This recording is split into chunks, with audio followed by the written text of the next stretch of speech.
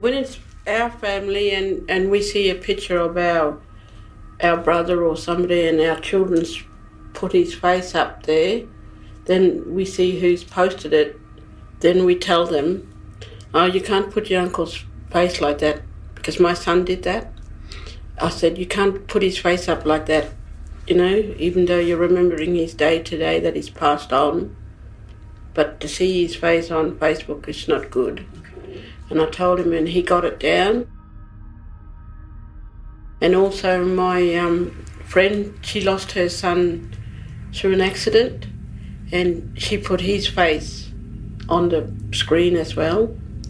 And I told her the same thing, sis, you can't do that, because our law and our way says that his father's side of the family will see his picture on Facebook and say, why are you doing that? You just lost your son. Your son just passed away, and we can't see his face on Facebook.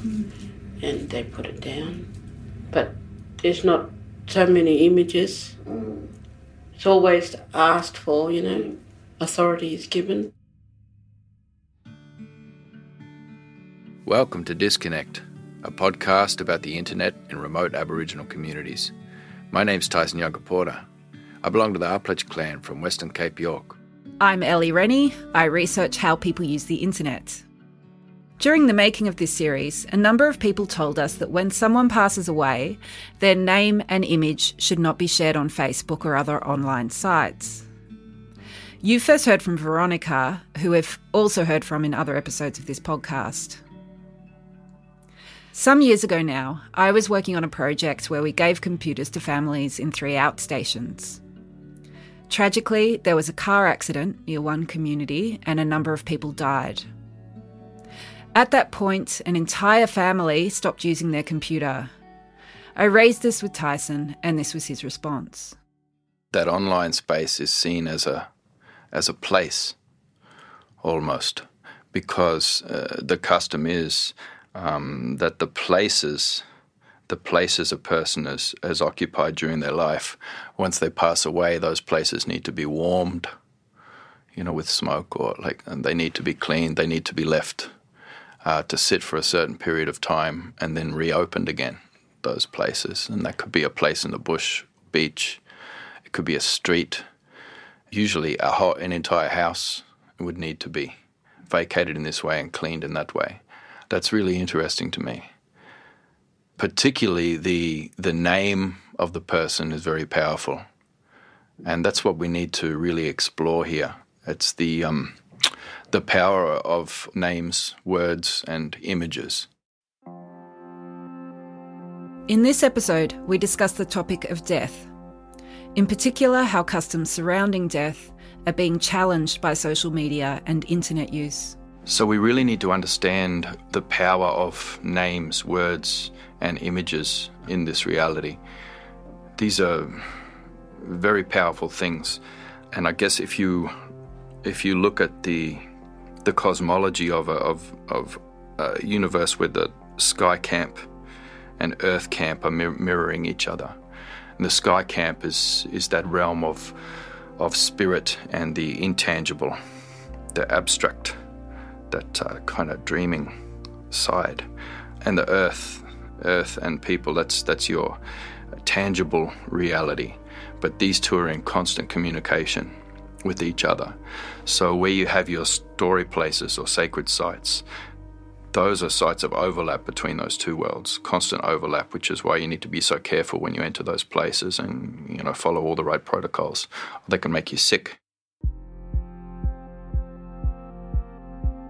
Those sites of overlap can also occur through ritual, through ceremony, but also through the intentional use of metaphors. And the most powerful metaphors are words and images. Names are very powerful. It's a metaphor.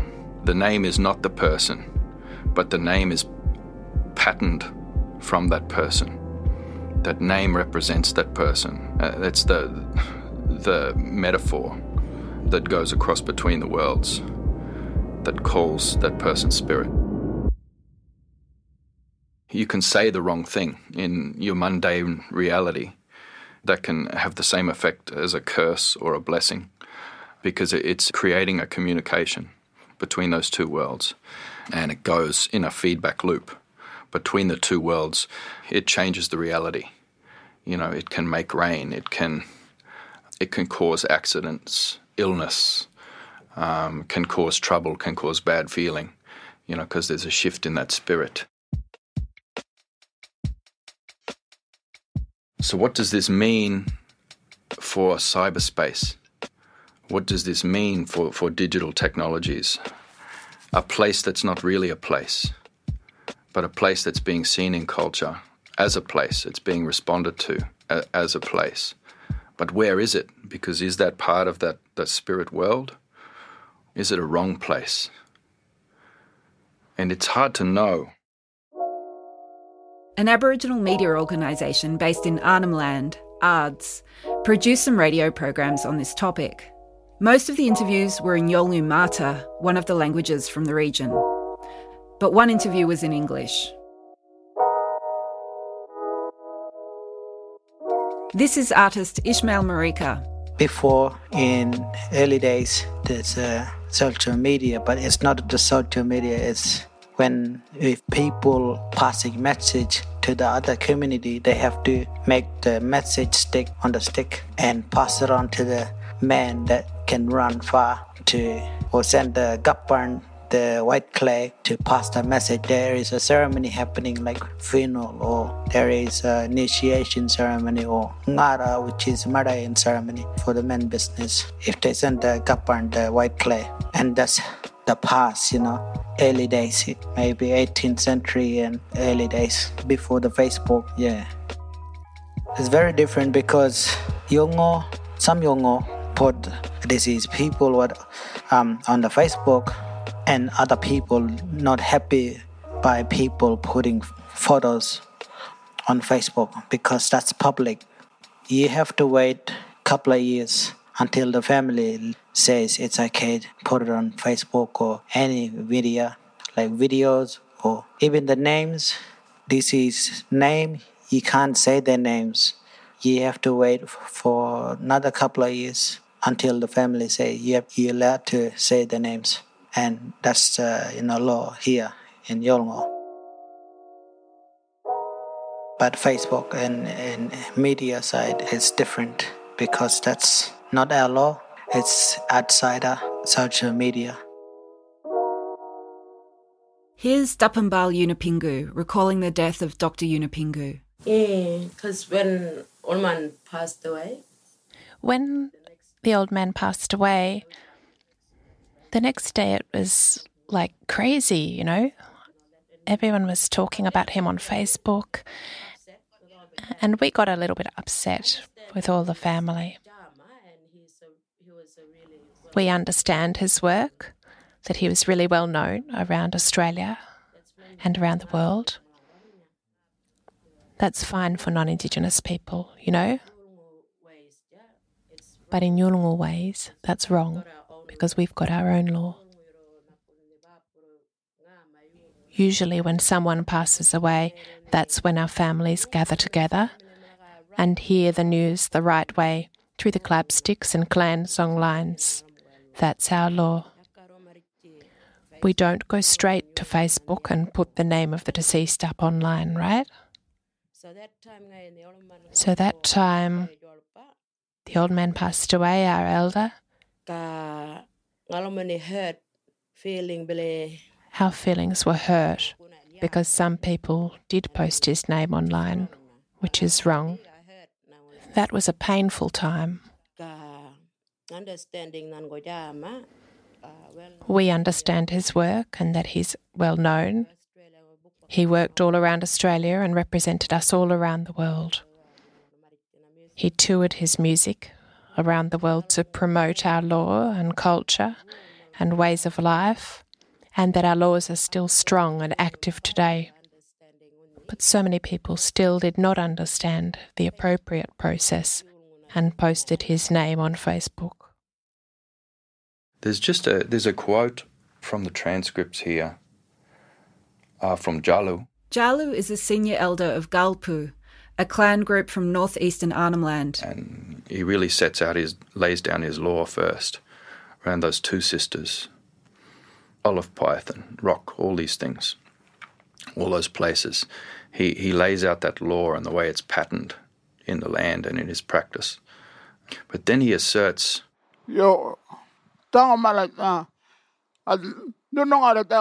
don't want young people to put my stories and my picture on Facebook.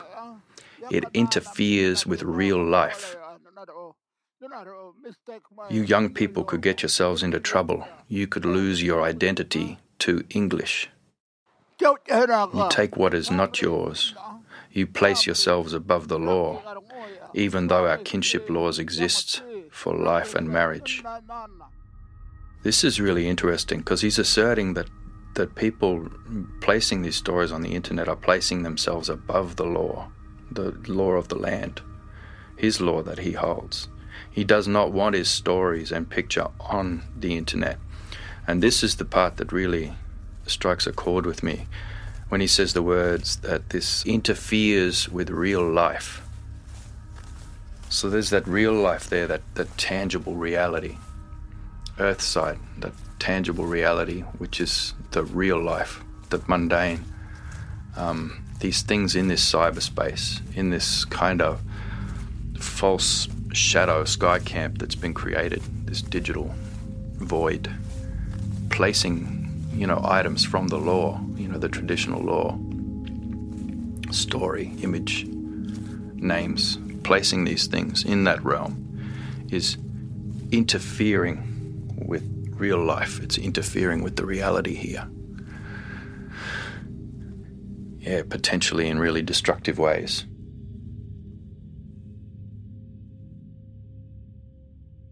Elsewhere in this series, we've heard from a woman from Yuendamu, a community about 300 kilometres northwest of Alice Springs. My name is Kumanjay Katagarinya. I live at Yuendamu community. Kumanjay is not the first name she was born with. It's an avoidance name. She is using it because someone else in her community or kinship network, who had the same first name, passed away, and that name therefore cannot be spoken. And putting pics or little clips about that person that passed away. But sometimes when I saw, long time when I saw my nephew. Kumanjay tells a story of how it can be hard for people who want to share stories of their loved ones on Facebook. She has to monitor her list of friends so she can be respectful of the wishes of their families. When I'm on Facebook, I really slowly look at my friend list, because I've got a lot of friend lists from everywhere as well, every languages. For her, it's easier if families control what is posted. I see all those sons. It's not a bad things, but I come into those little pics that comes to argument. They solve those problems themselves culturally, and then they always solve their problems. Because the only that I always see is that own family putting the pics of their family or brother or sisters. That's better. Like if wrong people do that, they get into argument.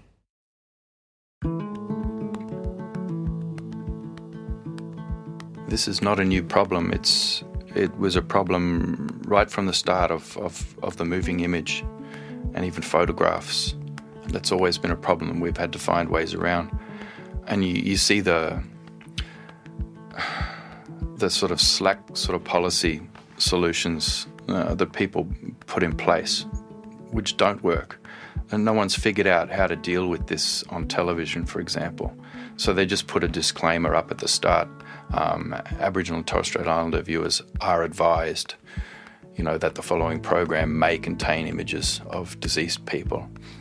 They don't give any details about what community, what families are involved in that or anything like this, so that people are able to filter. It's just basically a blanket disclaimer at the start. So basically, if that was of any use to us at all, if we were actually using that, it would mean that we would never see any media involving Indigenous people at all. We'd have to shut it off as soon as we saw the disclaimer, which nobody does. You know, it's a little bit like the terms and conditions that you have to click yes, I've read this on before you use anything online. Nobody actually reads that. You're just basically indemnifying the people who are providing the content, you know, against any kind of accountability. This is the same. It doesn't work. As this is a problem given rise to by technology, I wondered whether there's a technological approach that might deal with this. Well, I mean, it's there already. It's just not being used for our benefit. You know, they're able to tailor, you know, no two Google searches are the same for a different person. You know, they're able to tailor things to your algorithm.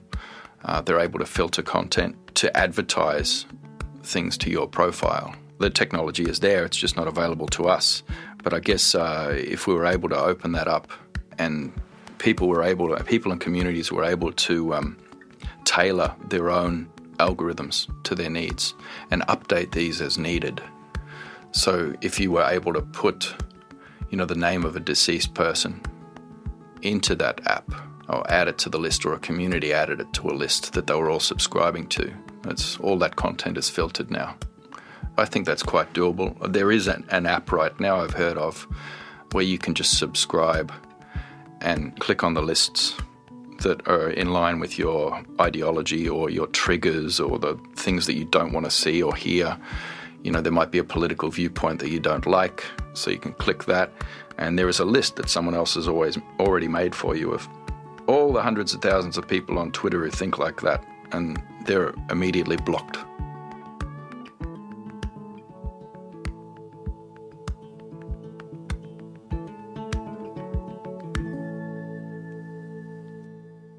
Here's Dennis Charles from Yuendumu, who we also met in other episodes of this podcast. I just came across I just came across a person, you know, he's posting someone who passed away like younger or maybe older. It wasn't that long ago, maybe. And he was told not to post the deceased pictures. He was told not to post it. And he was getting messages from posters, like they was posting comments not to take the photo of. And he got upset. And he was using inappropriate words on his posts, comments, like telling them, well, they don't want me to do this and that. And, telling them people's off. And, he was telling himself that he missed the person he or she missed the person that they lost. And he couldn't take it, it was just, some people just, so he got really angry and swear, and he didn't want to take it off, to take the things off, like post off. So anyway, he got really angry and he had to take it out, and in his own word, he had to just say, like, inappropriate words to his post. Yeah. I believe this is not just a religion. This cosmology is not just a religion. It's the reality. And I strongly believe it's the reality for everybody, because I see it mirrored in every culture around the world, who are always talking about this interaction between heaven and earth. Every culture and every religion has that. I think the idea that non-Indigenous people have nothing, and that these things, these names and images, do not affect them, I don't think that's right. So I did hear a story about a phenomenon that started on a reality TV show, and I think it was the Kardashians or one of those ones. They were taking images of their enemies, like people they didn't like, and they were putting them in the freezer, like this little curse they were doing. And all these teenagers all around the world started doing the same thing. And there was even a name, they called it freezing people. And they were taking the photographs and putting them in the freezer. And those people would have bad luck or get sick. And I think this is something that everybody understands on some level. It's not just an Indigenous thing. I think this is a human thing. We have memorial pages on the internet all the time for people who've passed away. People calling out their names in grief.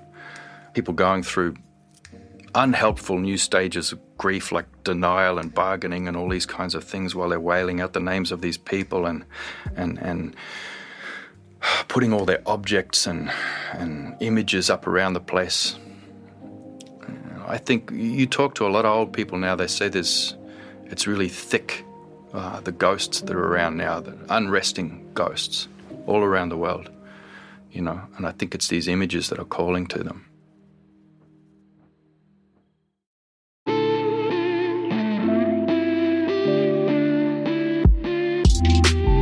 Stand upon a land of an ancient wisdom, creator, spirit, beautiful, strong, yes it giveth life for these sacred lands, eternal systems delivered through the sun to the depths it glisten, stars in the night, crystallized life, ancestors' prayers in my ears so sublime, blood in the soil, never forget or deny that anguish deprives the ongoing genocide, the devastation, theft and wiping out of tribes, remorseless attacks, heinous crimes.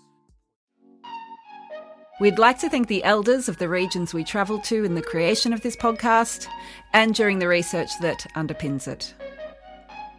Disconnect is produced by RMIT University, led by myself, Ellie Rennie, Indigo Holcomb James and Tyson Yunker Porter, with producer James Milsom. Music by Dreaming Now.